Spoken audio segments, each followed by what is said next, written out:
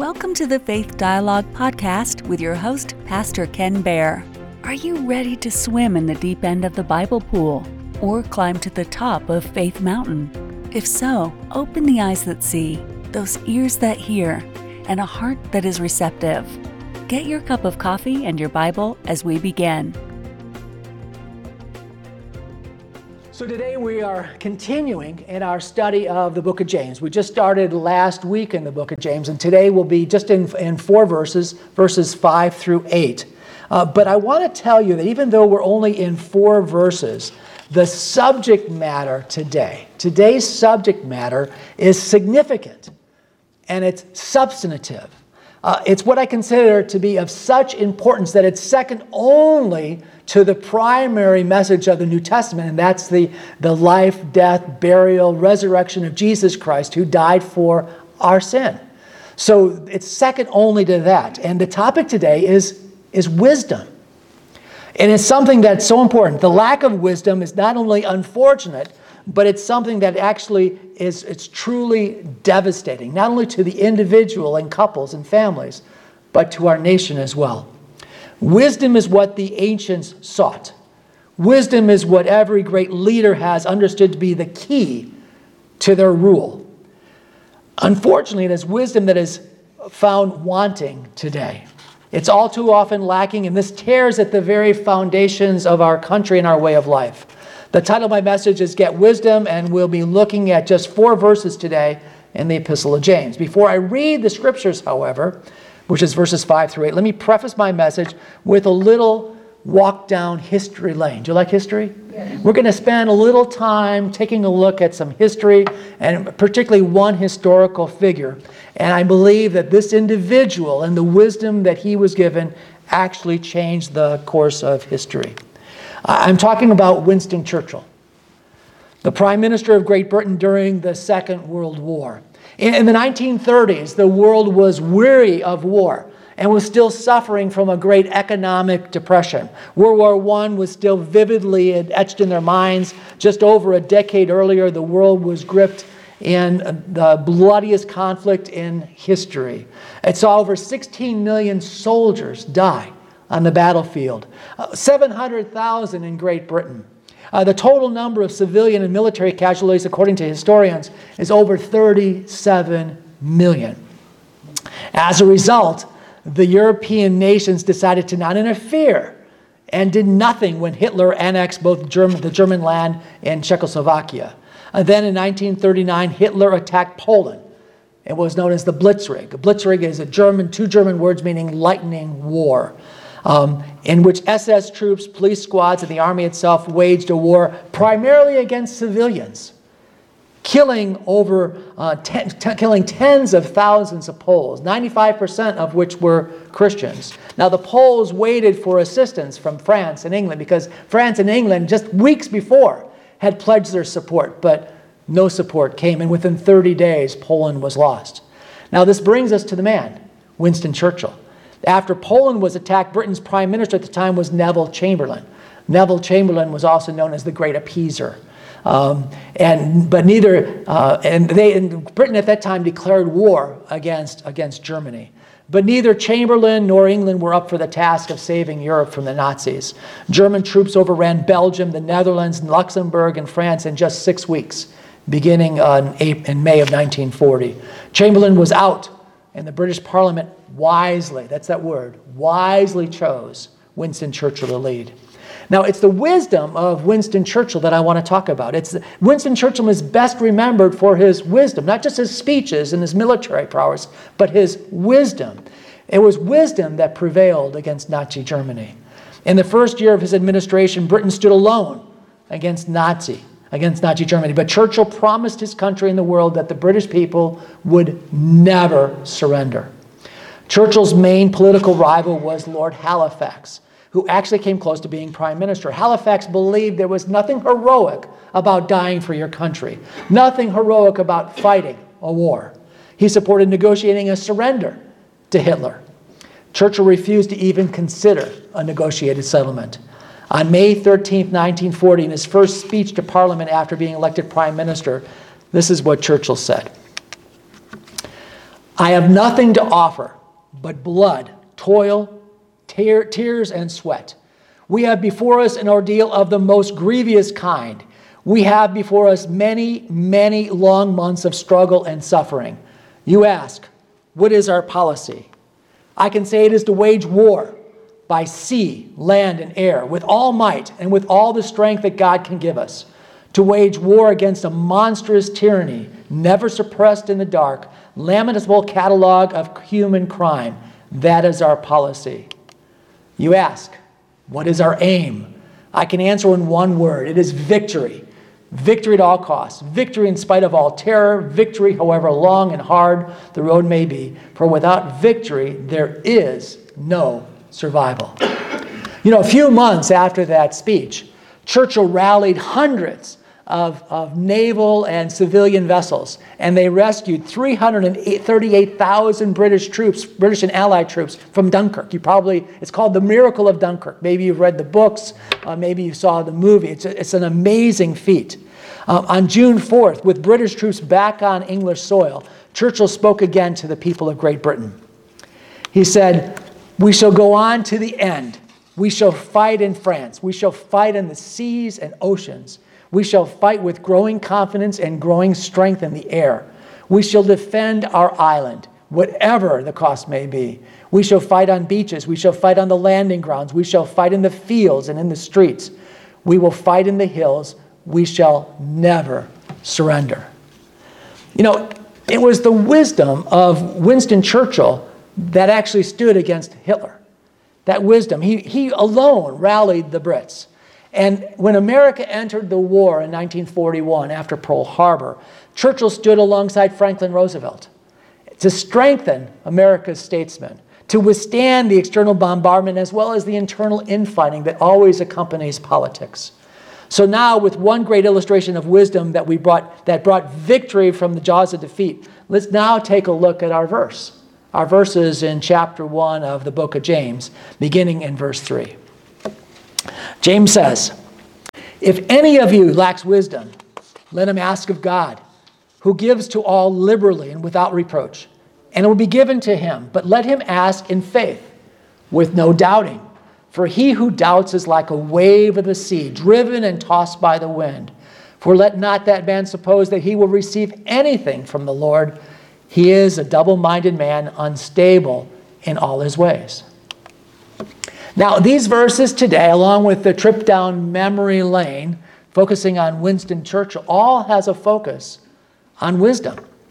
Now, many believe that wisdom and knowledge are synonymous. If you go into the dictionary, you'll find that a synonym for wisdom is knowledge, but they're different.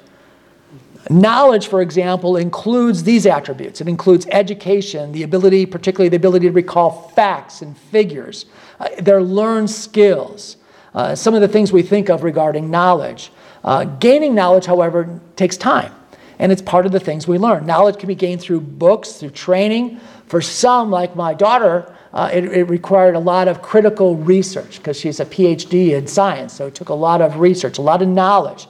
Now, children learn from personal experience. Most of us learn from personal experience. So, for example, you can tell your children not to touch hot objects, but how do they learn? They learn by touching hot objects. It's personal experience. Now, our topic today is wisdom. And we should say that wisdom is defined as the state of being wise. Wisdom includes what's called the power of discernment, or in Christian circles, we call it the gift of discernment. As we judge or we discern that which is correct, which is right, or which is true. When I was on staff at Christ Fellowship, a large church down in Palm Beach Gardens, one of our teaching pastors, in fact, our primary teaching pastor was Dr. John Maxwell. Now, Dr. John Maxwell is a leadership guru. He wrote over 71 books, over 200 million copies. Can you imagine? 200 million copies of his books have been sold. This is a celebrity in his own right. And he had a saying that I liked. And he said this. He said, with age, you're going to like this, right? With age comes wisdom. Now, he also said, sometimes age comes alone. Sometimes age comes alone. And I like that saying. And I found really that when you think about wisdom, Wisdom is all about perspective. It really is. I found the primary difference between knowledge and wisdom is that wisdom includes a healthy dose of perspective. And here's the thing, that with age comes perspective. So you can all say amen to that. The Bible speaks of this in the benefits of being older and wiser. In Paul's letter to Titus, for example, he says, "But as for you, teach what accords with sound doctrine. Older men are to be sober-minded, dignified, self-controlled, sound in faith, in love, and in steadfastness.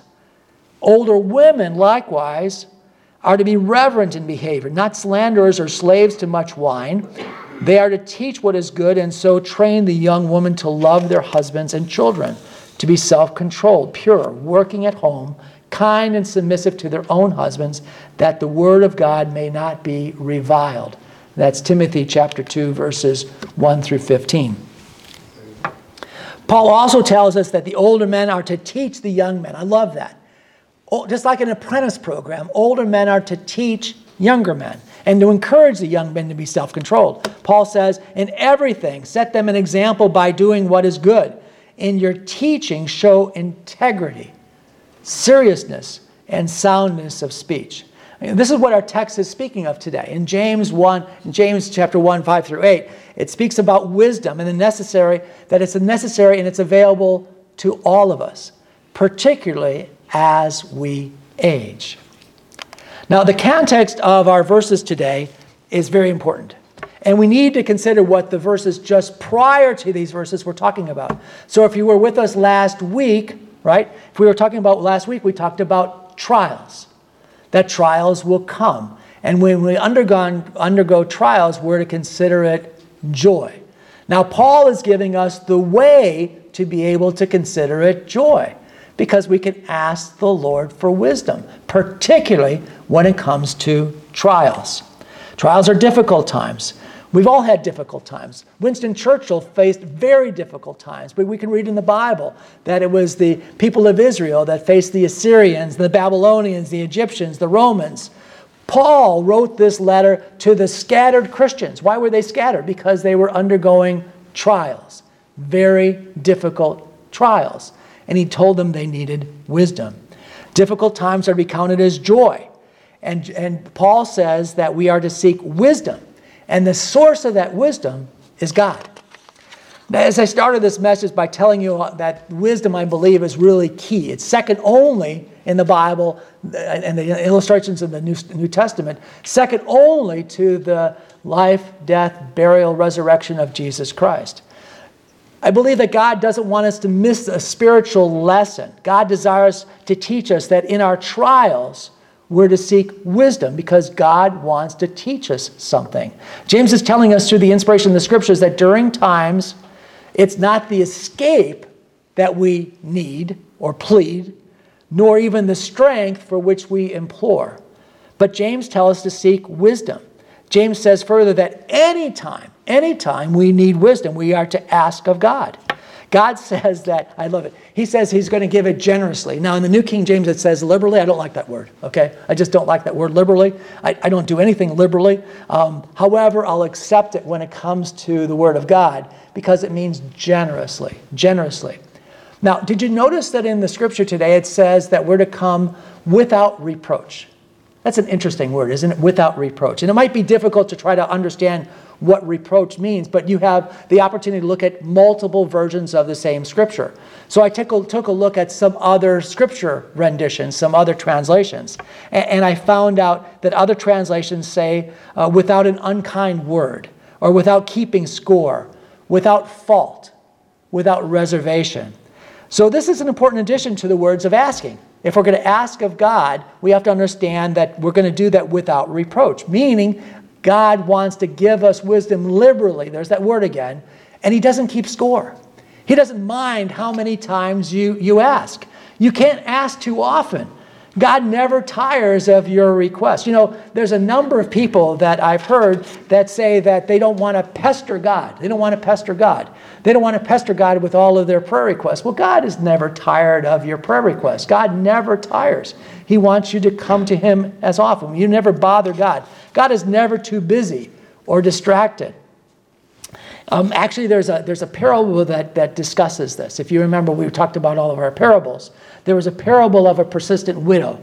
Sometimes it's called the parable of the unjust judge. I like the former rather than the latter. I like the parable of the persistent widow. And if you remember the story, there was a judge in some unnamed town who had no fear of God or compassion for the people. But the woman, this widow, kept on asking him for relief. Kept on bugging him, constantly was in his face, was in his court. Eventually the judge says to himself, I don't fear God or care about people. Don't you love that? A judge that doesn't fear God or care about people. But this woman is driving me crazy. I'm going to see that she gets justice because she's wearing me out with her constant requests. The parable now then ends with these words of Jesus. And the Lord said, hear what the unrighteous judge says. And will not God give justice to his elect who cry out to him day and night? Will he delay long over them? I tell you, he will give justice to them speedily. God wants you to ask, and God wants to be able to give you the answer. God wants to be able to provide for you exactly what you ask. So we know that God wants to give us wisdom. We don't have to worry that we're asking too much or too often, but there is a caveat. Verse 6 in your scripture today says, but let him ask in faith. See, our request for wisdom must be made like any other request. It has to be made in faith, without doubting God's ability or his desire to give us wisdom. Now, asking in faith is further defined in the scripture today. It says, without doubting. Let not then suppose that he will receive anything from the Lord. Now, so I like to think of it this way. Faith isn't the absence of doubts. All of us have doubts. It's embracing faith rather than to embrace our doubts. So we embrace the faith. Sometimes we just don't want to go there. Often when we pray, we have doubts, but just don't go there. You know, as you can imagine, I get an opportunity to spend a lot of time sometime in hospitals. And I visit with people. And sometimes the family members are there too. Not so much with COVID because we're limited, but especially before COVID. It wouldn't be unusual that I'd come into a room and there'd be 5, 6, 7 people there. And often, some of the people, unfortunately, are talking about the diagnosis. You know, they're talking about the diagnosis. They're talking about the prognosis. And I've heard, and I love it when I hear that sometimes the patient, the resident themselves, the senior, will say, hey, don't go there. Just don't go there. Let's just focus on the faith. Let's focus on the opportunity rather than the prognosis or rather than fear. Don't give in to fear. Choose faith instead. You know, all of us have the ability to ask in faith, even if our faith is weak. You know, we read in the Gospel of Mark, for example, there's a man that comes to Jesus because he had a son that was tormented by a demon spirit. And the son was mute, and he brought him to the disciples to have the disciples cast the mute spirit out. The disciples couldn't do it. So Jesus then shows up, and the man and Jesus have this conversation. It's a very interesting conversation, a dialogue. Jesus finally asks the man about his son, and the father tells Jesus about his son's conditions. And then he says this. He says, but if you, meaning Jesus, if you, Jesus, can do anything, have compassion on us and help us. Jesus says to him, if you can believe, all things are possible to him who believes. Now, I chose this because of the next verse. Immediately the father of the child cried out and said with tears, Lord, I believe, help my unbelief.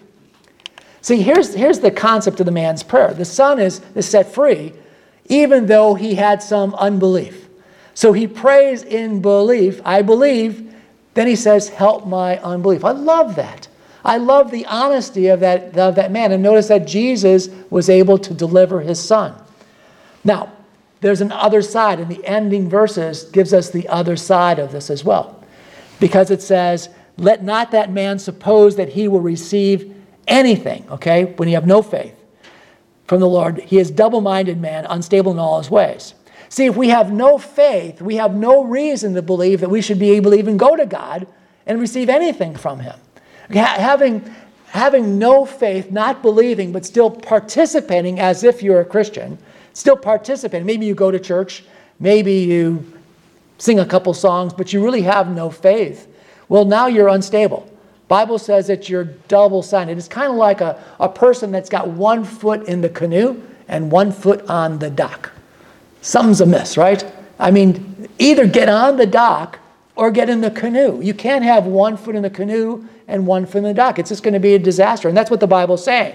If we pretend, we have no reason to believe that we're going to receive anything. We ask and God delivers. So let's finish up with a simple understanding of what the Bible is teaching us today.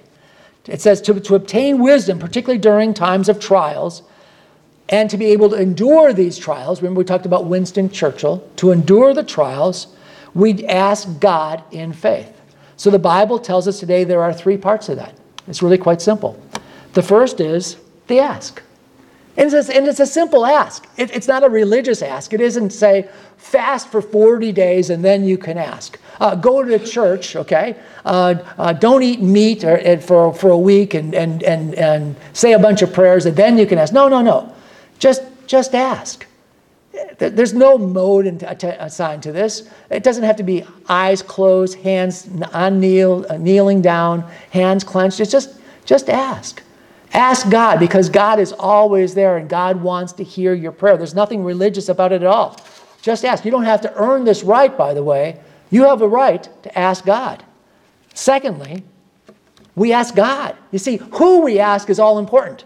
All important. I don't mind it when people come to me and they say, Pastor Ken, and in fact, I feel a privilege. They say, can you pray for me? And that's a privilege. Anytime somebody comes to you to say, can you pray for me? That's a privilege. You get to pray for them. I told you, for those of you that were in my class on Wednesday, I said one of the things we do each year, my wife and I, is we have a word that we kind of focus on. We pray about that word. And my word this year that the Lord, I believe, gave me was intercede, which is wonderful, because that's what pastors try to do for their flock, is we intercede. Intercede, by definition, is before God on behalf of others. So that's fine, but here's the problem, is that many people don't understand that they can go directly to God. You see, if you know Jesus Christ, you know God. You can come to Him directly. You don't need to go through a priest. You don't have to go through a pastor. You don't have to go through anybody at all. No mediator. You can go directly to God. Not some saint or departed one. We don't consult mediums. We don't look at our stars, our horoscope. We go directly to God. But when we go to God, we approach Him in faith. And the reason we go to Him in faith is because we know Jesus. The Apostle Paul tells us in Ephesians chapter 3 that in Christ we have boldness and confident access through faith in Him. It's kind of like going to your father. You know, your father when he was alive, and just being able to go right to your dad and say, Dad, I need something. You don't have to kind of hem around the corners or hope that you have an appointment or hope that you get an audience with your father. No, it's your dad. You just go into your dad and you ask him whatever you want to ask in any way you want to ask. That's how we're supposed to go. So secondly, we ask God. Now the third part is we ask God in faith without doubting. Faith is essential in approaching God. In Hebrews chapter 11, it says, without faith it's impossible to please Him, for he who comes to God must believe that He is, and get this, and He's a rewarder of those who seek Him. You know, sometimes we pray, and we wonder whether God actually has heard us, right? We wonder if God has heard us. And then we wait for an answer, and it seems like we continue to wait. So what do? Well, we pray again. We pray again, and then we listen, because God often speaks in different ways. Sometimes God will speak to you through a sermon. Sometimes God will speak to you through a song. Sometimes God will speak to you through the scriptures or through a friend or through a relative or through somebody else's prayer. But God wants to speak to you. God wants to be able to give you wisdom. Listen for God to speak to you. Keep the faith. Believe and ask in faith. And if necessary, ask again. Let's pray. So, Father God, we want to thank you, Lord, for who you are. You've been listening to Faith Dialogue with Pastor Ken Baer, recorded live at Celebrate Seniors, a ministry of Faith Dialogue. You can listen to or watch all of the recordings at Faith Dialogue by going to www.faithdialogue.org.